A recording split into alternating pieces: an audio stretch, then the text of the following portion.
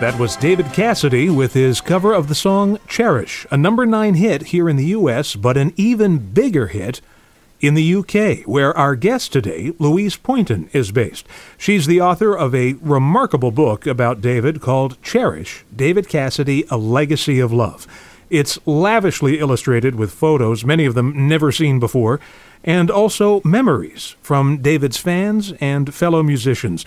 Louise, welcome to the show, and I'll tell you, this is a stunning book. And how does one go from being a young fan of David Cassidy to all these years later putting together this, again, I'll say it, remarkable book? Well, thank you. I've been a journalist since I was 15. And I think in every journalist there is a book waiting to come out. And one of my dreams had always been to do something involving David Cassidy at some point, because I've been a fan since I was 13. He epitomized to me as a teenager someone of just pure loveliness. And he had the most unique voice. He was the star that we'd all been waiting for, and someone who we could call our own.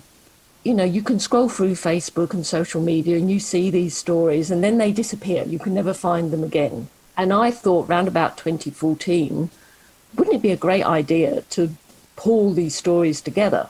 But I wasn't going to take them from Facebook or social media. I was going to go through my friends and fellow fans and say, hey, have you got a story that you would like to share about David and the impact he had on your life and why he mattered? And they said, oh, yeah, I've got stories. You know, I've got the memory of seeing him in concert for the first time, a chance meeting, particularly seeing him at Madison Square Garden for many was just the epitome of what he meant to them. And all these stories started to flood in. And I thought, wow, this is the sort of things he needs to know. He's always had a bit of a troubled life at times. And I thought, gosh, if he knew how much people loved him, it might boost his spirits a bit. Right. And all these wonderful stories came together. And initially it was just going to be sound bites, just hundreds of little sound bites. But the stories became deeper.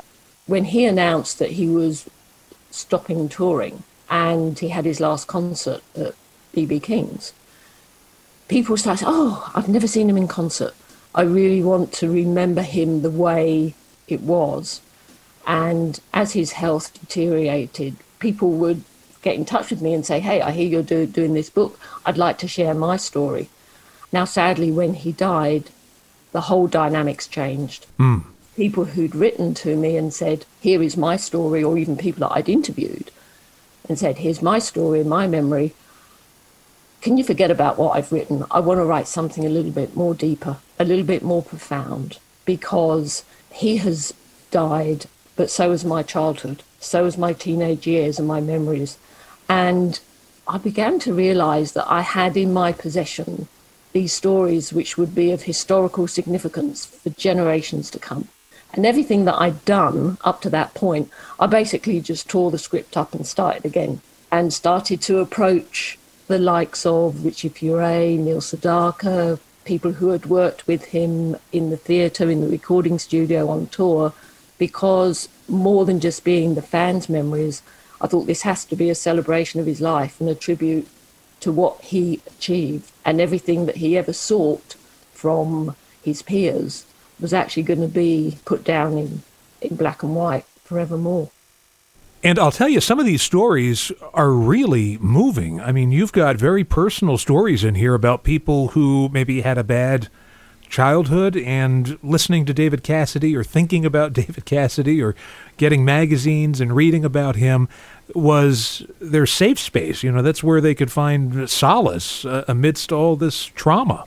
Yeah, it's quite incredible. People opened up to me far more than they admitted that they ever had to anybody in their lives. And I think that's testament to what David brought to their lives and how he made things better. You know, as teenagers in the 1970s, we were on a mission to discover ourselves. Who are we? What do we want to be? And yes, he was my first crush, but it was always about the music. The music always mattered, you know, and he had such a unique voice and such a stunning screen presence that I think when we've admired someone and adored them from afar, when they die, it's just normal and natural to experience grief. I think what we feel inside when we lose someone that we're attached to, even if it is a celebrity, it has an impact on us as though we really knew them. And I think the stories that the fans shared with us about their own personal journeys was just so revealing about how important one man can be to a culture. So if you could pick a song that really represents what David Cassidy brought to music, what would that song be? It would be Tomorrow. From the Home Is Where the Heart Is album. His cover of Paul McCartney's song, which him and Linda wrote for the Wings Wildlife. Yeah, that's a great recording. Paul McCartney described that once as taking the song to its full potential. And I think David's falsetto voice on this, he's transformed it. He really made it his own. But I think it, obviously the music that you like about David depends on your mood. There might be days when you like the real rock tracks like Delta Lady or What It's Worth. Another day you might want a romantic ballad. But either way, I think his music touches your soul. And Tomorrow, I think, is the one song that sums up for me just how unique his voice was. We're talking with author Louise Poynton. Her book is called Cherish, David Cassidy, A Legacy of Love, and it's in stores now. And we just heard David Cassidy singing Paul McCartney's song, Tomorrow. And something that's always bothered me about David Cassidy's story, as you mentioned, he had his battles over the years. And one of his battles was seeking acceptance from the 70s rock critic community, or a kind of 70s rocker mentality. Now, he had the acceptance of his peers and fellow musicians like Paul McCartney. John Lennon, I know he was friendly with. But those rock critics are famously narrow-minded. They were never going to accept him. And besides that, David Cassidy's talent was so great that he is just above all of those rock critics. They're not even worthy of his time. I agree totally. But sometimes if you don't have that inner self-belief and you think everyone just sees you as a pretty face, no talent, as you quite rightly say, nothing could have been further from the truth. We know, and through the podcast series that I've been doing, we know that David Bowie and Lou Reed wanted to do a rock opera with him. Elton John had often said that he wanted to record him, produce him, sign him to Rocket. And by doing that, he would instantly have been transformed from a teen idol to a true rock star, which is what he wanted to be accepted for. But as you say, he was already there. Yeah. Anyone who saw him in concert in the 1970s, the guy had it. He was just mesmerizing on stage. He was an accomplished pianist, drummer, guitarist. This guy was playing Blues Power by Clapton at the age of 22. He just brought a freshness to it. But because he looked so good, because he was such a good-looking guy, people just would dismiss it and say, well, it's just nothing, it's just a passing fad. But he had it in bucket loads. I've always wondered why people never really came forward and recognised him when he was still here. Right, as both a musician and a songwriter. Yeah. His songwriting with Jerry Beckley was completely out of the top drawer. Yeah. Yeah. He wrote about, there was one song he wrote and recorded, Can't Go Home Again, which was on his Dreams album, which was about going back to West Orange, where he grew up, where he had his formative years until he was 11. For someone so young to write something so profound, he wrote it with Kim Carnes and Dave Ellingson, who toured with him in the early 70s, but he brought that musical direction to it. I think he's been totally underrated as a talented musician, singer, songwriter, and that it's about time the world started to sit up and embrace what he actually did away from the image of Keith Partridge. We're talking with Louise Poynton. Her book is called Cherish, David Cassidy, A Legacy of Love. I interviewed David Cassidy a few years before he died. In fact, it was on this very program. And for me, it was such a big thrill. And I even said this to David. See, it's you, Louise. You bring these stories out of people. I even said to David, I said, your voice is part of my musical DNA. And I meant it, because when I was a little kid, he was my gateway to rock music. Really, this journey that I've been on my entire life that wound up with me doing this radio show and playing all this great music, it really does start with David Cassidy. It's through David Cassidy that I got into the Beatles, and I got into, new wave and punk rock and prog and everything. It all begins with him. So that was another aspect of the book that I found fascinating, that there are other people out there like me. Thank you. I think what Cherish actually achieves is that it helps with the grieving process. I think people read other people's stories and their experiences and how David was there to help them, be it a poster on the wall or just a phone call, a chance meeting.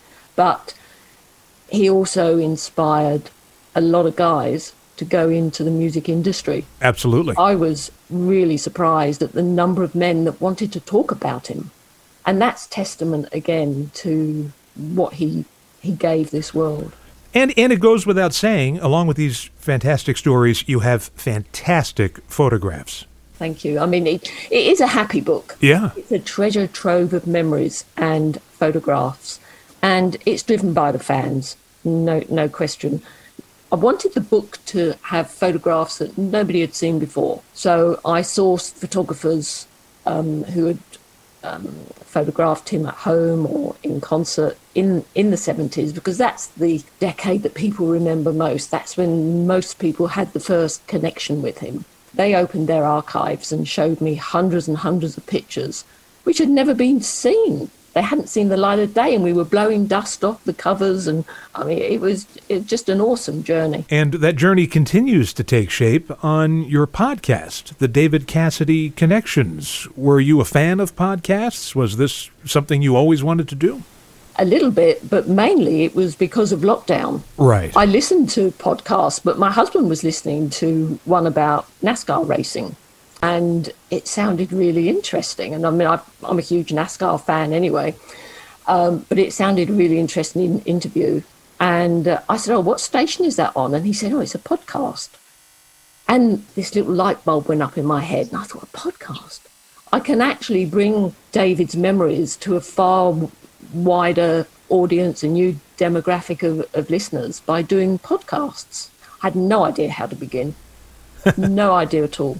So I did a week-long online course and approached a lot of the fans who had been in the book and said, look, I'd like to come on this podcast. I want to just give you the opportunity in your own voice now, because all the stories in the book, as you know, are written by the fans in their own words.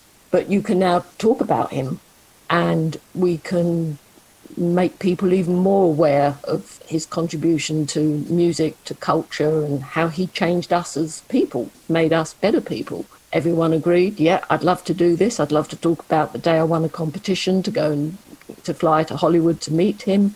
The podcasts are about David, of course, but they're also about the guests, and they're telling their life story. And what I find interesting as a journalist and as a fan is how David Cassidy ingrained himself unknowingly into all these individual lives. And there isn't any part of the world that he hasn't touched or influenced somebody and made them better people. Once again, the podcast is called The David Cassidy Connections. The book, which is in stores now, is called Cherish, David Cassidy, A Legacy of Love, by our guest today, Louise Poynton. I know there's more stories and more photographs that you could probably put together a sequel to this book. But again, it's just remarkable. Thank you so much for appearing on the show today. Thank you very much. And have a great rest of your day. And you.